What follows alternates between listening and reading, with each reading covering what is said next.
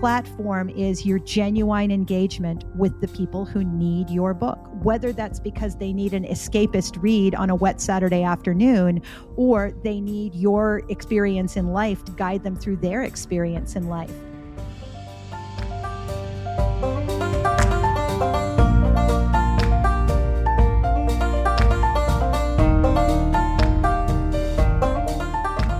Welcome to The Book I Had to Write. This is the podcast where I talk to authors about their most compelling stories and why these journeys matter to anyone who wants to publish.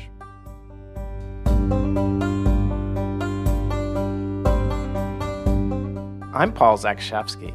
I'm a writer and a book coach. If you've spent time in the world of creative nonfiction, chances are you've come across today's guest, Allison K. Williams. As the social media editor for Brevity magazine, Allison doles out straight talk for authors who want to build their platform. Under the moniker The Unkind Editor, Allison dispenses tough love on the world of editing and publishing. It's all based on her experience working with hundreds of writers over the past decade.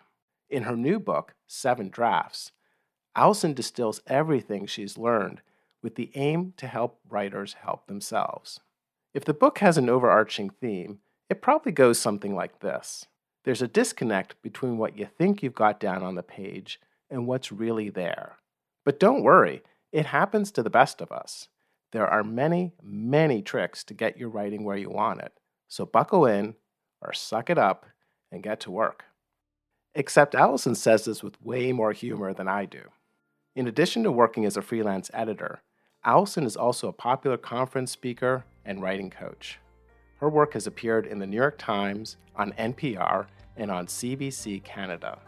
When Allison's not speaking or running events here in the US, she lives and works in Dubai.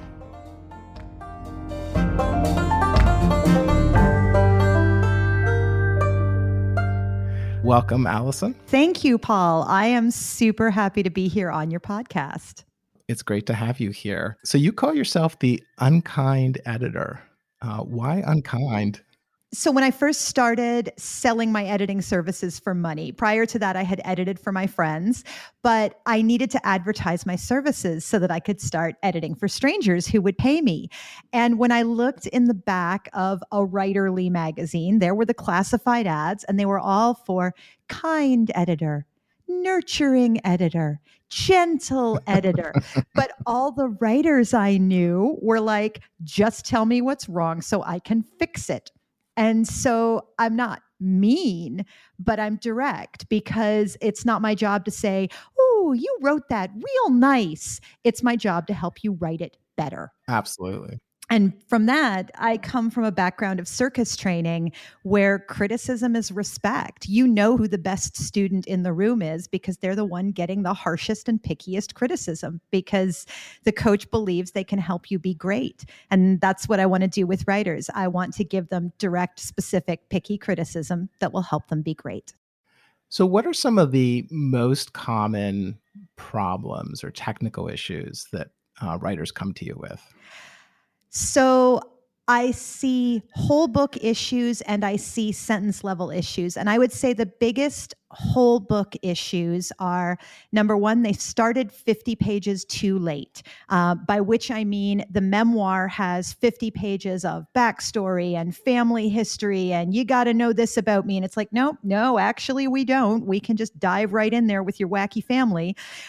In fantasy and science fiction and in young adult, it's very often world building that's happening in that first 50 pages. And the writer needed to write it. They needed to get it out there on the page so that they could use it as a resource, but then go ahead and chop that 50 pages off and start around page 50.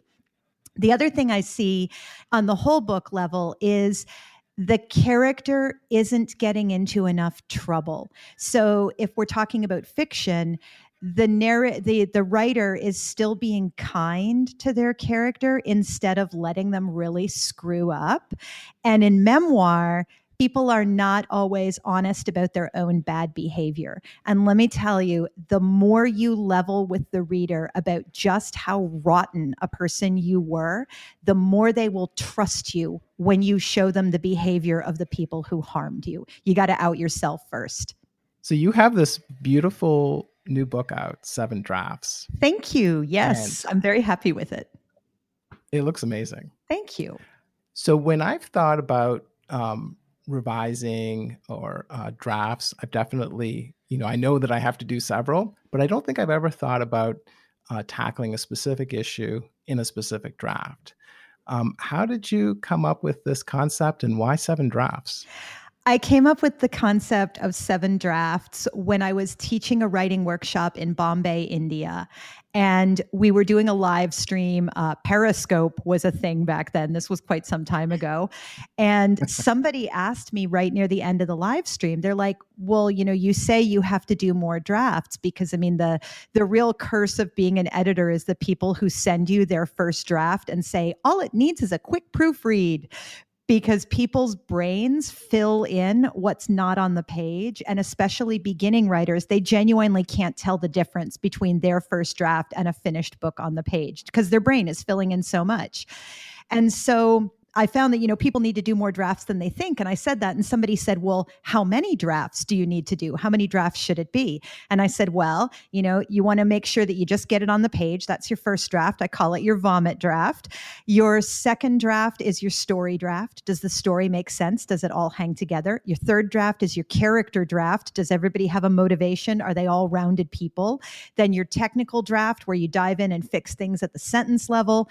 Then a nice copy edit where you clean it up for your friends, you get your friends to read it, and then you get either a professional or a writer who is better than you to read it. And yes, realistically, people do more than one draft of many of these stages. But if I called it 17 drafts, nobody would buy the book and they'd all be discouraged. So I think it's a way to look at different elements of the book without getting overwhelmed. You don't have to fix all the dialogue in draft 2. Because you're still fixing the story. And maybe there's that beautiful scene you wrote near the end that you're going to have to cut it out and it's going to go in a sequel, or it's going to go in special bonus material for your newsletter subscribers. But you don't have to fix the dialogue in it in draft 2 because it turns out it doesn't belong after all. And it just gets overwhelming. Writing a book is a huge job.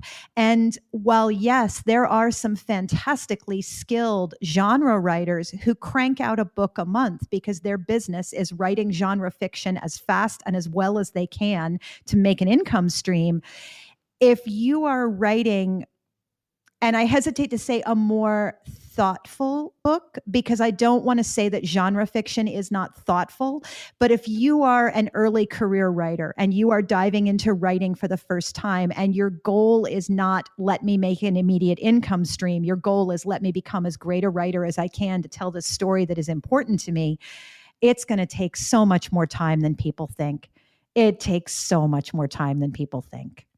For one thing, it's a way to kind of contain some of the anxieties writers carry around. Oh, yeah. And that's something, too, where, in my circus background, I trained in the same gym as people who were much better than me. I trained in gyms where Cirque du Soleil people were training. And I watched incredibly high-skilled performers, people who had won Olympic gold medals and were now working for Cirque du Soleil. And I watched them fall on their butt or fall on their face over and over again until they got the trick. And as writers, we don't get to watch our heroes fail because writing happens so privately. Even in an art class, the students sketch and then they walk around and look at each other's easels. In music, yes, you rehearse alone, but then you go into a room with other players and you hear their mistakes. And I think writing is the art form where we are most deprived of watching our colleagues fail and watching our heroes fail. You can look at Picasso's stuff and some of it's better than other stuff. And yet I don't get to see Virginia Woolf's crappy first draft. And so it's kind of like saying, yes, Virginia, there really is a Santa Claus. I promise. Yes, there really is a crappy first draft, except we never see it. So it's hard to believe that it's there.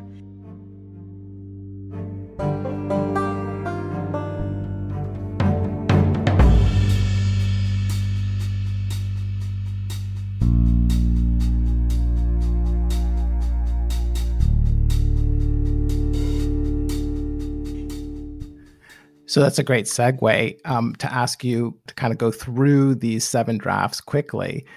To me, the first 3, I kind of combine them: the vomit draft, the story draft, the character draft, because I think of them as kind of fundamentally getting the piece down and then re-envisioning it in the real sense of the word. Mm-hmm. Just walk us through those 3 stages. So I call it the vomit draft because better out than in. Just get it out, get it on the page. Don't second guess yourself. Just get through the manuscript as best you can. If you get stuck on a plot, just send in the aliens. You can take them out on the second draft. Wheel that Deus ex machina into your plot and solve that ending. And then your second draft, you want to actually look at the story. I say you want to try and make your in a world sentence, which is like the guy who makes the movie trailer voices. In a world, one protagonist must accomplish a task with high stakes against a serious obstacle. And if you can phrase it like that, and if you stand up and you say it loud and it sounds cheesy but good, then yeah, you're doing it right. It helps you create the skeleton of the whole story. And then that third time around, the character draft. I come from a playwriting background as well. My MFA is actually in playwriting. And the joy of playwriting is that if you have made a mistake, an actor will stop in the middle of rehearsal and they will look at you and they will say, I don't understand. Why is my character in this scene? What do I want here? And if only we as novelists could have our characters look at us and go, excuse me, I have no motivation in this scene. Why am I here? And so for me, those are 3 things that absolutely must be considered. And yet my dirty little secret is I don't write like that at all. I find this stage of 7 drafts to be really helpful for my clients and really helpful for many writers. I write scene by scene, and I go back and I edit the day's work from the day before I launch into today's work. And so when I finally get to the end of a quote unquote first draft, it's actually closer to a 3rd or 4th draft. I also don't write in order. So even with a novel, but also with a memoir, I write the beginning, I write the ending, I fill in a couple of scenes here and there in the middle, and then I outline and figure out what's missing. And so that's something too. You don't have to go through all of these drafts exactly in order as they go. It's enough to be aware of the elements. And maybe you're in your 5th or 6th draft and you're ready to send it to some beta readers, but the ending is still not working. And so that's a great time to go, you know what? Let me map this out against a traditional dramatic structure and we'll see where am I different and why am I different in those places. You don't have to have that rising and falling action at exactly the place that Oedipus would put it, but it's useful to look and go, okay, normally the action is rising when we turn in the middle of the book. I have my turning point in the first 25% of the book. Why is it there? What is it doing to help my story? Because pushing back against what's prescribed can be every bit as valuable as following what's prescribed. As long as you're aware of what you're doing. Exactly. Ignorance makes terrible books. Defying the rules on purpose because you know them and you're making a different choice makes beautiful books. So then after those 3 stages, we have the technical draft, the personal copy edit. And I think of those as being kind of more traditional editing, the copy editing, proofing. Is that kind of the idea? So the technical edit I would call line editing, and the technical edit is where you unify the voice. If you've got a book with a lot of dialogue, you might read through one character at a time and make sure everything they say sounds like them. A major issue that I often see with early career writers is what I call special writer voice. And so an example of that is this character was a party-loving 19-year-old high school dropout driving across country. And he says in the early draft that I read, "I drive straight through. There is no time for activities of the leisurely variety. Even if there were, I would not be interested. How could I after what had happened?" And it's like, dude, don't use the conditional were. That's just not a thing for this character. But very often, writers feel like they have to elevate their words on the page to sound like writing. Like, look, I understand large words. I have an extensive vocabulary. Therefore, I am allowed to be a writer. when in fact it's the natural voice of the writer, like you'd tell a friend, but a little bit better, that really makes your writing sing on the page. And so in the technical draft, I urge people to take a look at, do you sound like yourself on the page? Does your narrator sound like themselves? And then also some little picky things that are surprisingly helpful, like do your sentences begin and end with strong verbs and nouns as much as possible, and not pronouns or prepositions, which are a little bit weaker. And that's something that I love social media for, because if you're tweeting and you're tweeting with intention, you are practicing writing great sentences. And then the last two drafts are where you're getting feedback. So there's the friend read, the editor read. I actually want to ask you about the friend read. What kind of advice do you give people in terms of how to go out and ask friends to read? That feels tricky. It does. And I would say that as you start writing your book, start doing favors for other writers. Start reading for other writers 6 to 8 months before you're going to need them to read for you, because you want to make those deposits in the bank of goodwill so that you have a nice fat account when the time comes to make withdrawals. I think it's very useful to have an early beta read, maybe before you've even cleaned up the text, but where you've got the story down, you've got the characters down, and you want to get 2 beta readers, one who loves you and will cheer everything you do and will tell you everything that is great and positive and wonderful, and one from a person who also believes that criticism is respect and who will go, well, I had a question here, didn't understand this, don't like this character. You need a cheerleader, and you need a picky person as well.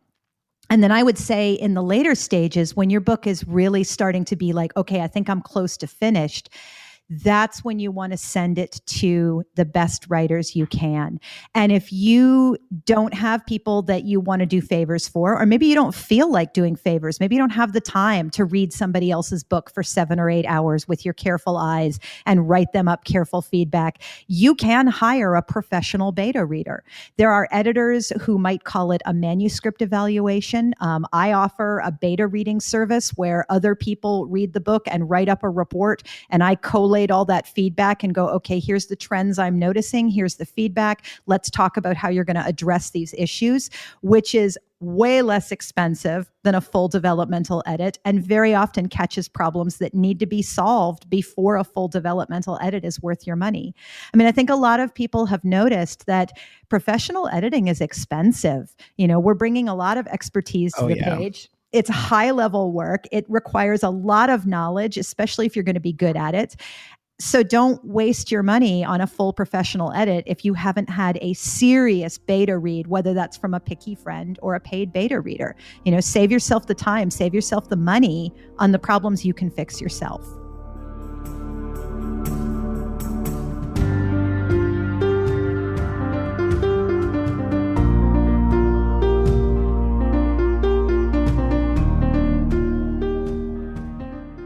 Why is it hard to edit your own work?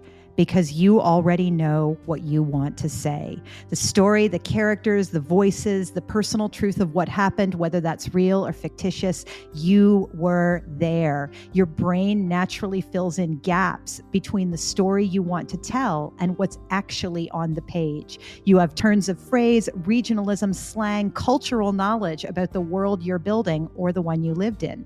The reader does not have that background.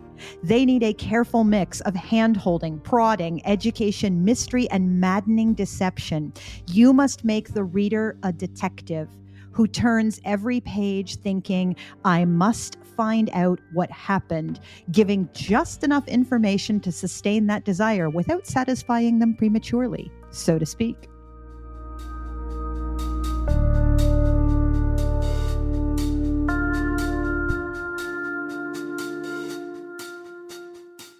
By the way, I can't help but notice a Canadian accent about... I am a dual citizen with the US and Canada because I was born in Florida to 2 Canadian citizens. You were? Yeah. Did you grow up at all in Canada, or? We spent the school year in Florida and the summers in Canada. And so the more time I spend in Canada, the more Canadian I sound. The more time I spend in America, the more American I sound. So as you've alluded to in this interview, you have this super interesting background. One of the things I read about you is that you have worked as a fire eater. I have And indeed. what's the trick to eating fire safely? There is no trick. You open your mouth, you put the fire in your mouth, you close your mouth around the fire, and it goes out from lack of oxygen, usually before it burns you. The trick is not eating fire. The trick is taking a 3-second stunt and turning it into a 15-minute routine with comedy and audience participation. That's amazing. Yeah. And here's what I love about fire eating. You can wave a torch and the audience will come sit down to see what it is you're going to do, because I spent a lot of time as a street performer. And so I firmly believe in art as entertainment and art as a consumer medium. The audience tells you what they're bored with. Either they put your book back on the shelf, or they skim through pages, or they flip to the end of their Kindle, or they're engaged and they slow down and they start doing every page. And with fire eating, the trick is an excuse for the audience to spend time with the performer. Because in the long run, what you're really selling is not, look at me do this 3-second trick. What you're really selling is, watch me be brave. Watch me be strong. Watch me be powerful and be inspired and think that you can do those things as well. And that's also what we need to do on the page. You know, if your memoir is, I survived addiction, addiction is the excuse for the audience to spend time with you, to go on your journey, to watch you learn to be brave and powerful and strong. Or if you're writing fiction, your narrator, what's the gimmick? What's the hook of the book that makes the audience want to spend time in your world and grow and learn and change with you? And you have been doing editing forever. I mean, I was reading in your book that you saw yourself as an editor as a kid. But how did you transition from what you were doing into professional editing? So LiveJournal made me an editor. For those of you listening who don't know it, LiveJournal is an old school social media site. It is now bad to be on LiveJournal because it is owned by Russians. But when LiveJournal was a thing, I had a journal on LiveJournal. And then as LiveJournal was starting to not be a thing, like it was out of fashion by the time I got there. And I took part in a writing contest that was run by a friend of mine, a high school friend of mine who I hadn't heard from in a long time. And he's like, hey, do you want to participate in this writing contest? And every week there was a prompt. And every week you could write anything you wanted in response to the prompt. You could write a journal entry or a poem or a song or an essay or a short story, anything you wanted. And every week people voted, and the low people on the vote getting, quote unquote, went home like reality television. We started with 368 writers, and I decided I want to do this competition and I'd like to win it. And so every single week I responded to, at first, 368 pieces, although, the numbers went down as we went. And I discovered that what I needed to do was I needed to be able to respond by identifying what was great about their work, what was really working, what was really fun to read, and also giving them a piece of genuinely useful feedback that made them still like me and want to vote for me at the end of the week. And so it is a lot easier to spot the mistakes in somebody else's work than in your own. It is also easier to spot the mistakes in beginning writers' work than in seriously accomplished writers' work. And so over 10 months, I don't think I would have joined the contest if I had known it was going to last for 10 months. And Wow. Near the end, we were writing, I think we wrote 14 pieces in 10 days. And it really got me used to, okay, I can't be precious about this. I just have to crank it out, and it has to be as good as I can make it in the time I have available to me. I was still performing at the time. So I remember a day where I was sitting in the coffee shop that had a view of the street corner where my show was going to be next. And I'm typing and looking up and going, okay, they're not at their hat pass yet. I think I can finish this story. And just that constant practice of daily editing of 300 pieces a week for several months made me realize, we all have the same problems. We all need to learn the same things about our writing. And it got me used to giving feedback to other people in a way that made them want to work harder and made them want to do more.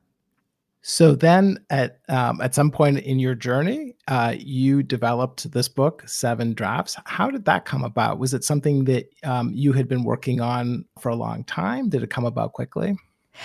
So it was a very fast ending with a very long, slow beginning, because I had said to somebody in Bombay at the Writers Club meeting, hey, I think it takes 7 drafts and these are what they are. That led me to write a blog for Brevity, which is a literary magazine website that I blog for quite often. And went, okay, these are the 7 drafts and this is what you do in each one of them. And then, to be perfectly honest, I wrote the book because I needed something to sell at conferences when I was speaking.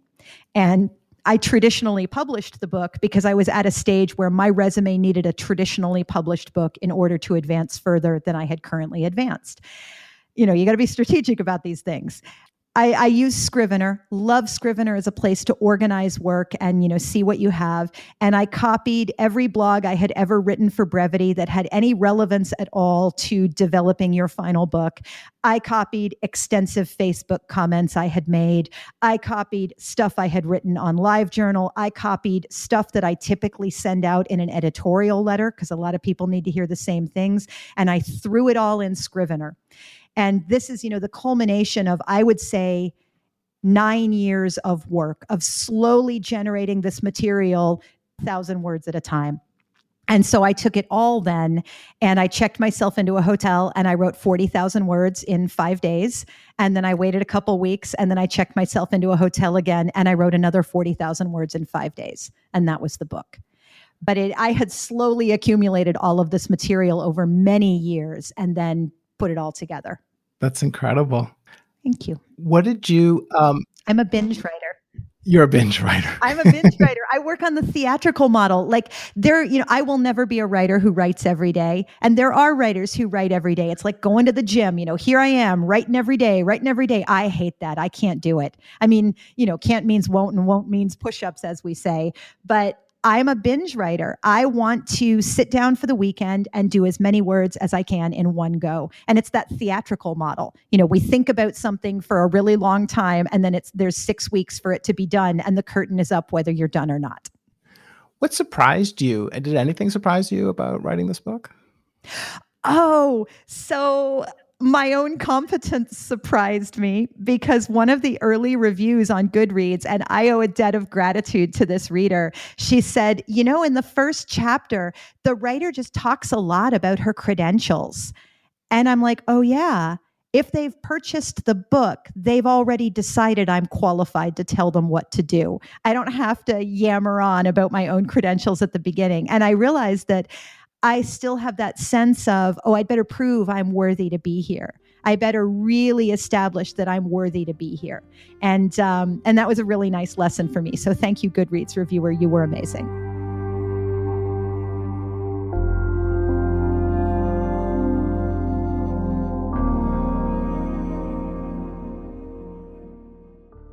So you published 7 drafts. What's it been like for you to have this book out in the world? I mean, you started talking about that a moment ago in terms of your platform, right? Yeah, it's so lovely to have the book out there. I've been working with Woodhall Press, who are the publishers and who are just lovely, amazing human beings. I'm so glad I went with a small press, because they really are able to support their authors one-on-one in a way that I might not be getting this much attention at a larger press. They were also able to move faster. So there are a couple of other Write Your Book books that came out in like February, March of this year, and I kind of stole a march on them. My book came out in September. I've really discovered that I need to keep telling people I wrote a book, because, we always worry about, we don't want to advertise too much. We don't want to wear out our welcome. We don't want to keep telling our friends, hey, buy my book, buy my book. But I had a client the other day who was like, I didn't realize you'd written a book until I saw it in your email signature. And a friend of mine, Stephanie Weaver, who wrote a wonderful book called The Migraine Cookbook, she had been promoting her previous migraine-related book for, I think, 3 years, and was like, my friends must be sick to death of hearing about it by now. And then she met someone at a writing conference who was like a friend she hadn't seen in a while, and the friend's like, oh, you wrote a book? And so we have to remember when we're promoting that most people only see about 10% of what we put out into the world. I have loved having that credential that, there is something about having what you say in a book that makes it feel real. And the other thing I really love is that I have a hard time sometimes charging what I'm worth in terms of, doing developmental editing. I'm a lot less expensive than a lot of other people, and I could probably raise the price. So it feels good to have the $17 option, where if you really want to know what I have to say and you don't have a ton of money, you can get the book out from the library and get it for free. And I really like that. Were there any unexpected results that happened with the publication of the book? The most unexpected thing that happened was when that first palette of books arrived at the Hippocamp Creative Nonfiction Conference, where we had a preview of the book. It wasn't officially out for another month, but we printed a special edition for Hippocamp. And there's video online of me opening up the box and just bursting into tears. And it really surprised me how affected I was by having published this book and how lovely that felt. I like to be a cold, hard cynic, but it really touched me. In this interview, we focused a lot on your work as an editor, but you are someone who wears many hats. In addition to the editing, you're also an expert on author platform. In fact, with your friend Ashley Renard, you created something called the Writer's Bridge, which helps authors develop their social media platform. Can you tell me more about the Writer's Bridge? Totally. So I wrote a blog for brevity called Forget Platform, Build a Bridge, because a platform is something you stand up on and yell at people from. And a bridge is a two-way street where you talk to your readers and your readers talk back to you. And especially for nonfiction writers, listening to your readers can really help you understand what needs to be in your book. You really can understand, hey, they're wrestling with this question. They're having a hard time with this problem. You can make sure that you address that in the material that you're creating. So Ashley and I just kind of spontaneously during, pandemic lockdown time said, well, why don't we do a Zoom meeting? And then we started doing it every other week. And we're coming up on, episode 48. So we've been doing it for 2 years now. And we've grown from, the 30 or 40 people who came to the first one to we typically have between 100 and 200 people turn up. We have a mailing list of 2,500. We have a paid membership program called the Express Lane, where people get a simple, doable platform building tip in their email box every Monday and Friday. And what I love is that in the Writer's Bridge, we're able to give out so much advice for free and really share it with the community and give back. And I've loved what I've had to look up in order to be able to speak as an expert. But I think the biggest thing for authors to think about in terms of platform is your platform is not a dirty little sideline that you have to do or you're never going to sell a book. Your platform is your reason for being, because that is how you engage with your readers, the people who desperately need your book. If you are writing a book that is perfect for grieving mom does not have time to come find you. Grieving mom needs to already know that you exist and then be delighted that you have written a book that speaks to her. And I think people tend to assume that platform equals social media and social media equals clicks, and none of those things are true. Platform is your genuine engagement with the people who need your book, whether that's because they need an escapist read on a wet Saturday afternoon, or they need your experience in life to guide them through their experience in life. And so I love platform. I love using platform to be a better writer. I write mini essays on Instagram. I try to form great sentences on Twitter. I try to be helpful and supportive to other writers in Facebook groups. And ideally, your platform is the stuff you love to do. You're just doing it with a little bit more purpose and a little bit more focus to a slightly larger group of people. And then another project that you are involved in is a series of retreats that you call Rebirth Your Book. And those started, I think, a couple of years ago, from what I could tell. Can you tell me more about those? Yes. So I started leading the Rebirth Your Book retreats largely because I was bitter and cynical, and I was tired of going to workshops where I read 25 or 50 pages of other people's work and marked it up laboriously with as many comments as I could think of. And I would get it back with like 3 scribbles and 2 repunctuated sentences and enjoyed reading, which is not helpful. It's terrible. I decided I wanted to do a retreat, number one, that focused on your whole book, whether that is starting your whole book or finishing your whole book or re-envisioning your whole book, but focused on your whole book, and where you don't read anybody else's work. Nobody gives commentary on anybody else's work, so it doesn't matter if one writer is on book 6 and one writer is just now writing their first book. We do them in Tuscany in October, in Costa Rica in March, and there's a virtual one online in August. You can find out about all of them at rebirthyourbook.com. And I co-teach most of these with Dinty W. Moore, who's the editor-in-chief of Brevity and a marvelous fiction and memoir writer. What I really love about these retreats is taking yourself out of the everyday and putting yourself in a new location. And I try really hard to pick places where there's just enough to do. And if you're scheduling your own personal retreat, this is something to keep in mind. The town we go to in Italy, it's called Certaldo. It's a little hill town. It's absolutely adorable. It's about 45 minutes outside Florence. You can walk around the entire town in about 22 minutes, and you've seen everything there is to see. You've seen Boccaccio's birthplace. You've seen the medieval tower. You've seen it all. And so we get to enjoy the beauty of being in Tuscany without thinking, oh man, I wish I was out looking at museums. I wish I was out in an art gallery. And I really love that. So in Costa Rica, we holed up in a villa that had a pool, and we hung out at the pool. And, we made a trip to the animal sanctuary. We made a trip to the beach, but mostly it was be in this beautiful place and be cradled by having an attentive teacher who is incredibly focused on you and your book, and other writers who are also focusing on book length work. So I love doing them. They make me so happy. They sound incredible. Where do people go to find you? I would say the main places to find me, and fingers crossed, I will have my regular website done by the time this podcast goes to air, because I will tell you people, I have the most ugly butt website you can possibly imagine. It's really old, it's really unfunctional, and fingers crossed it's done, and revisited by the time you hear this. But the best places to find me are through 7drafts.com, where you can take the typo challenge and see if you spot a new typo. Surprise, there's no chapter 8. It goes from chapter 7 to chapter 9. Nobody caught that. Or maybe it's there's no chapter 9.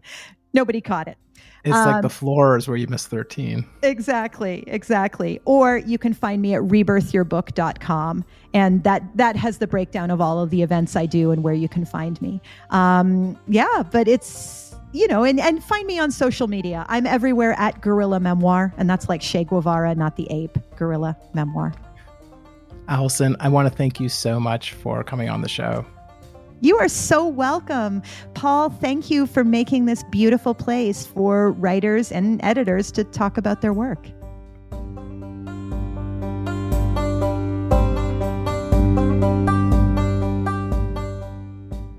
You've been listening to The Book I Had to Write. I'm Paul Zakshevsky. My guest today was Allison K. Williams. If you enjoyed the show, then I hope you'll subscribe in Apple Podcasts. I'm always grateful for reviews and for sharing the show with friends.